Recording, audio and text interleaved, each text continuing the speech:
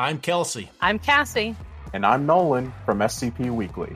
We bring you news from on-site and off-site. And we share your love for the creative community that surrounds the SCP Wiki. Join us on Tuesdays for new episodes, wherever you listen to podcasts, or on YouTube at SCP Weekly. The world we inhabit is not as free, or certain, or safe as you might think. The things that you believe to be unassailably evident are little more than shadows dancing behind a curtain, a masquerade, crafted and dutifully upheld by an organization known as the Foundation. The file you are about to hear contains containment procedures, descriptions, testing logs, historical, and in some cases, first-hand accounts of the anomalous objects the Foundation serves to secure, contain, and protect. Its contents have been thoroughly scrutinized by the Ethics Committee and approved by the O5 Council for release to trusted associates of the Foundation. This is SCP Unredacted.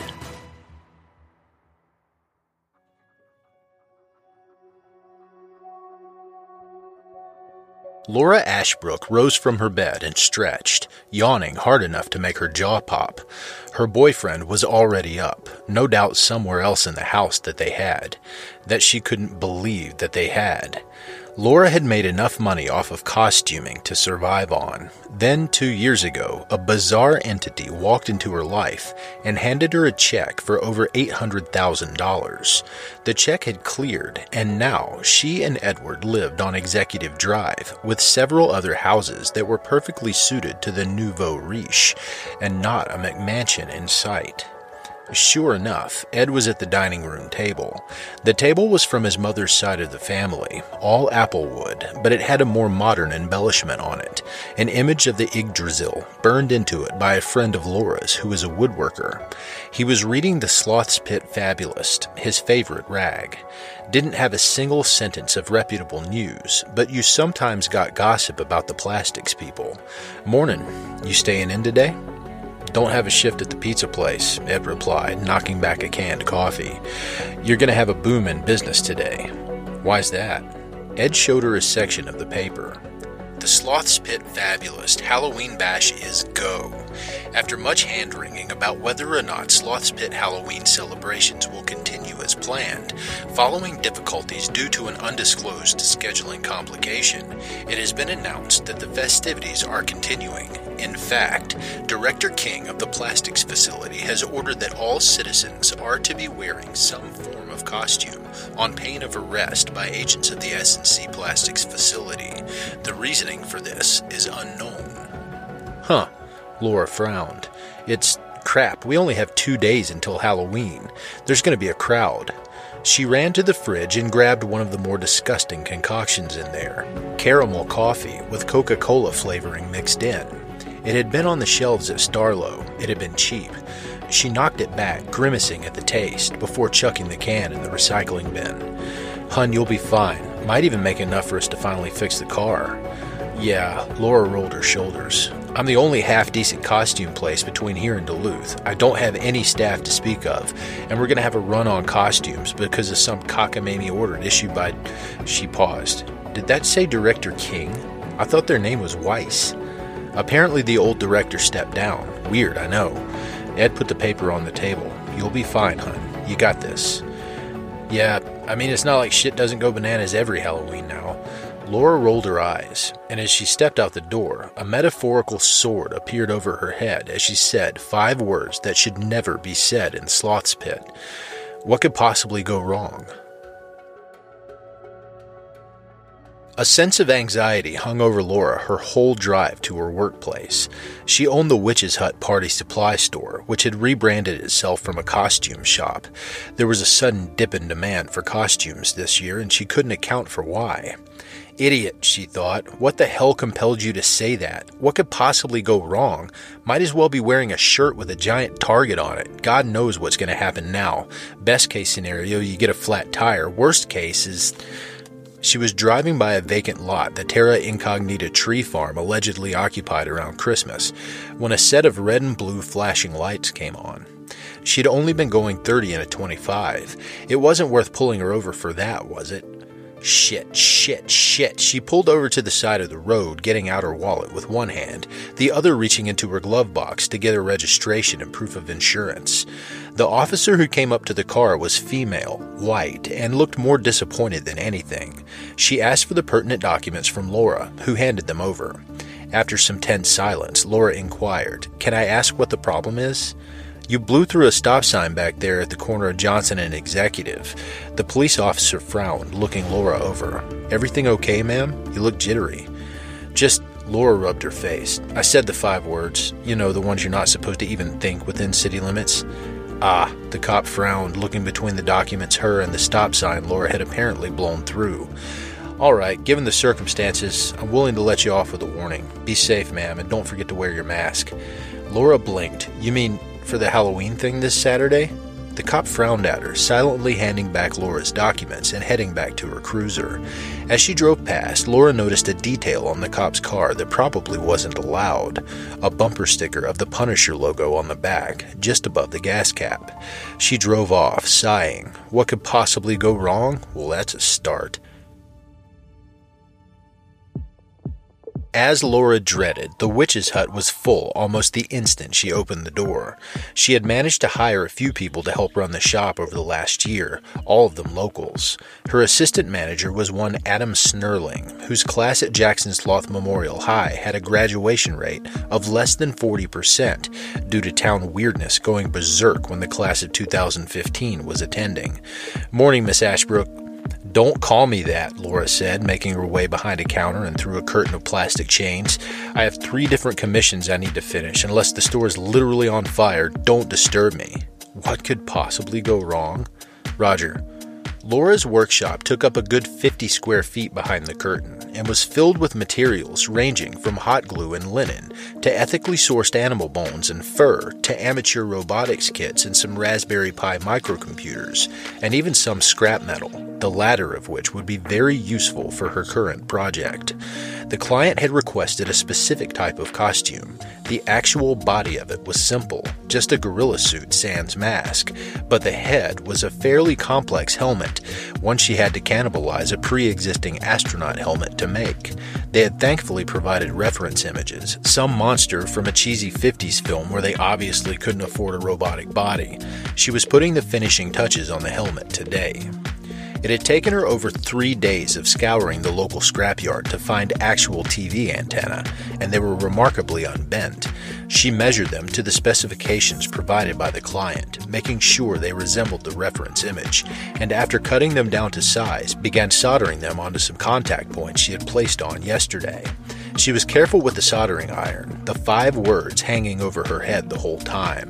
She had barely gotten the last solder done when Adam poked his head into the back. "The store isn't on fire." "Then go away," Laura hissed. "But we have someone here to pick up a costume. A Damian Mosley?"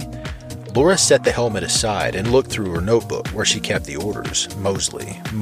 Ah, he's here for the robot monster costume. She looked at the helmet, the one I just got done with. "Good timing." Adam raised his eyebrow. "Not the first time it's happened. The town has a way of keeping things orderly like that." She looked over her head, expecting some kind of divine retribution. She made her way out of the back, helmet in one hand, the gorilla suit in a plastic bag. "Where is he?" Adam looked around before pointing him out. "See that guy that kind of looks like John Carpenter with a blue suit on?" "Got it."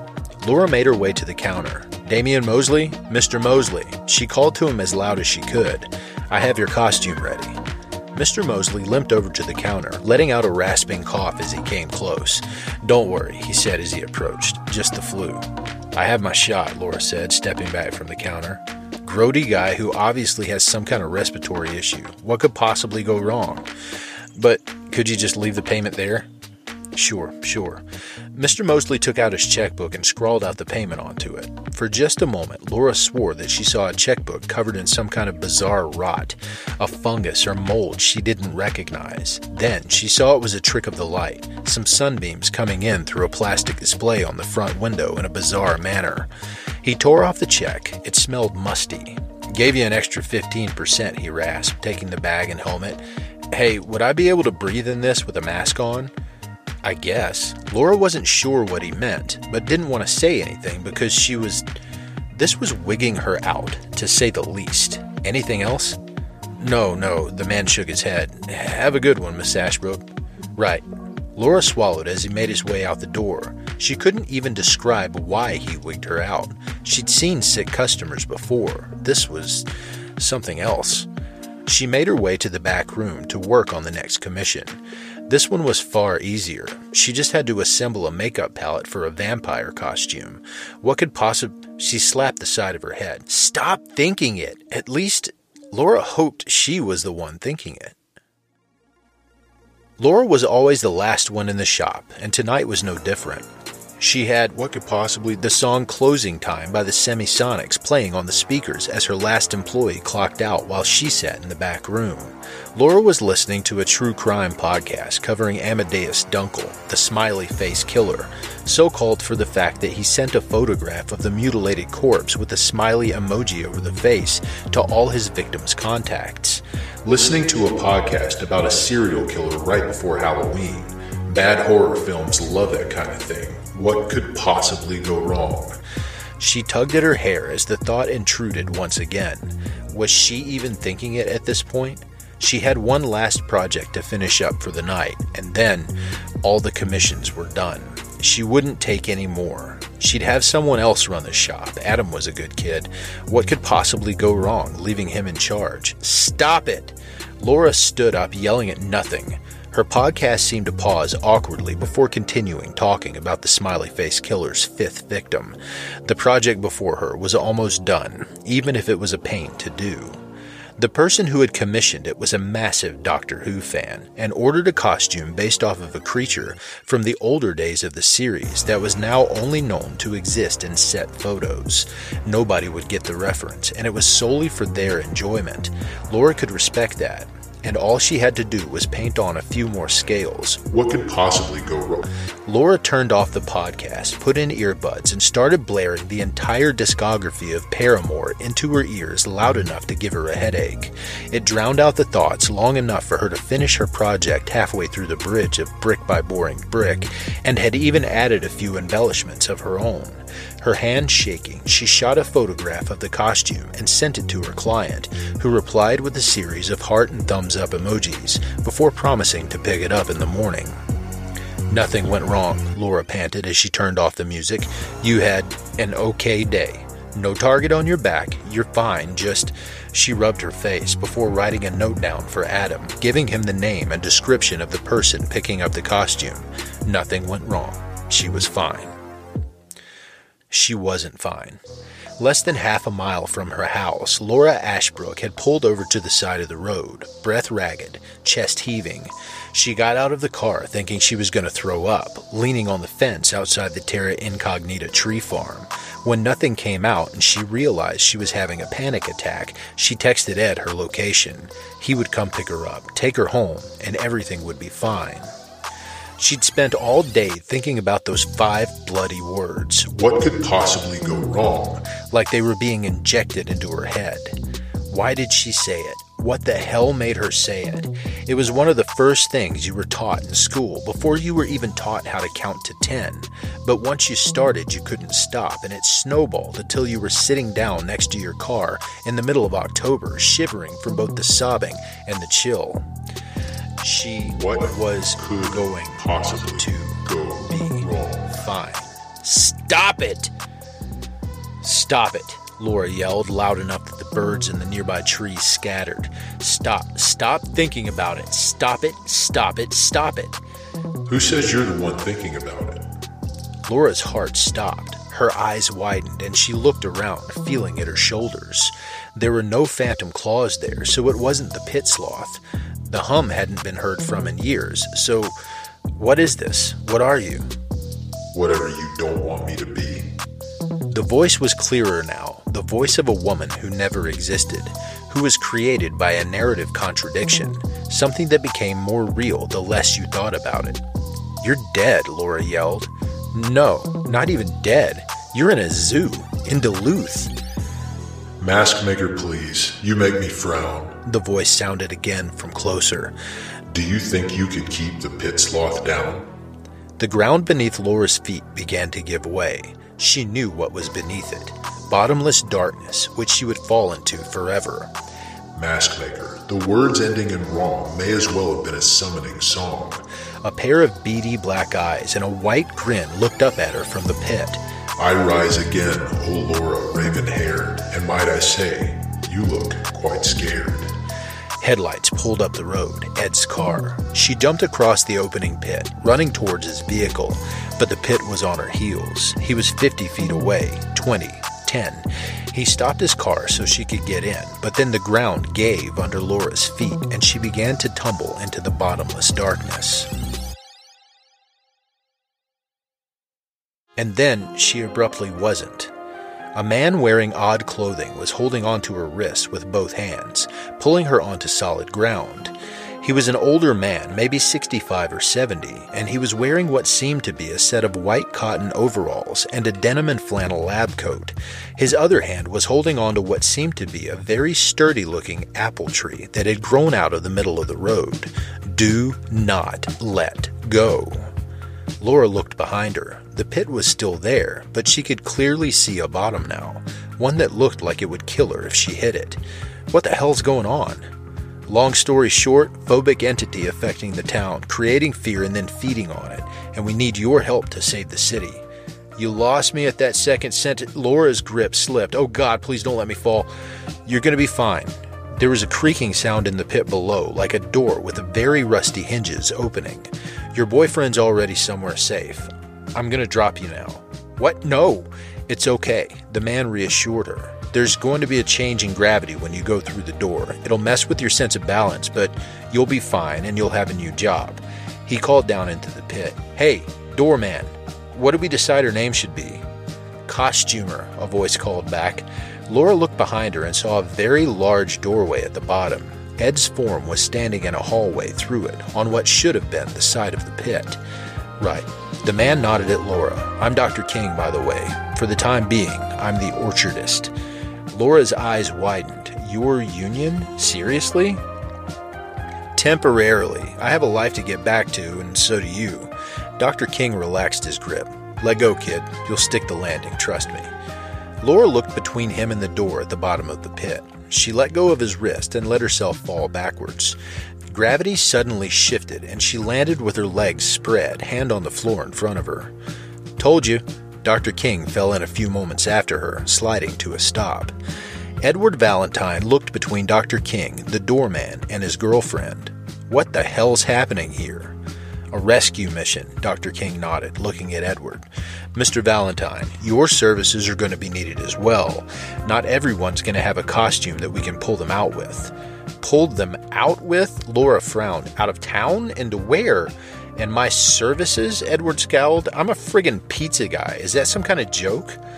The doorman closed the door to the Union House. It's no joke, Mr. Valentine, but would you mind if we take this conversation upstairs?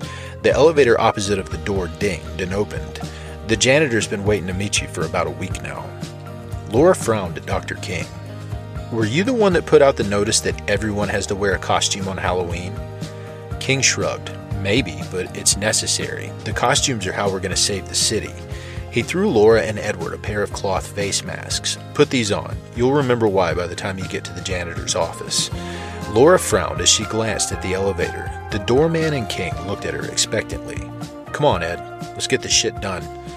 The two of them entered the elevators. Outside the doors of the Union House, an autumn wind blew, bringing a reminder that Halloween was imminent.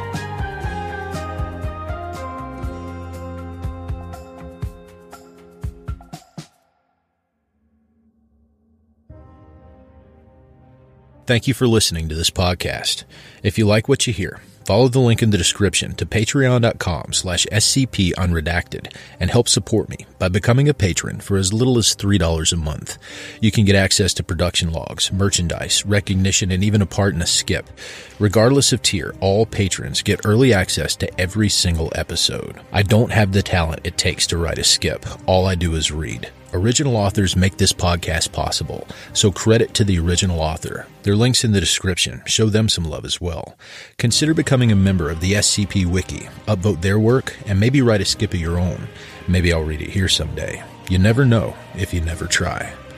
The content of this podcast and content relating to the SCP Foundation, including the SCP Foundation logo, is licensed under Creative Commons Sharealike 3.0, and all concepts originate from scpwiki.com and its authors. This recording, being derived from this content, is hereby also released under Creative Commons Sharealike 3.0.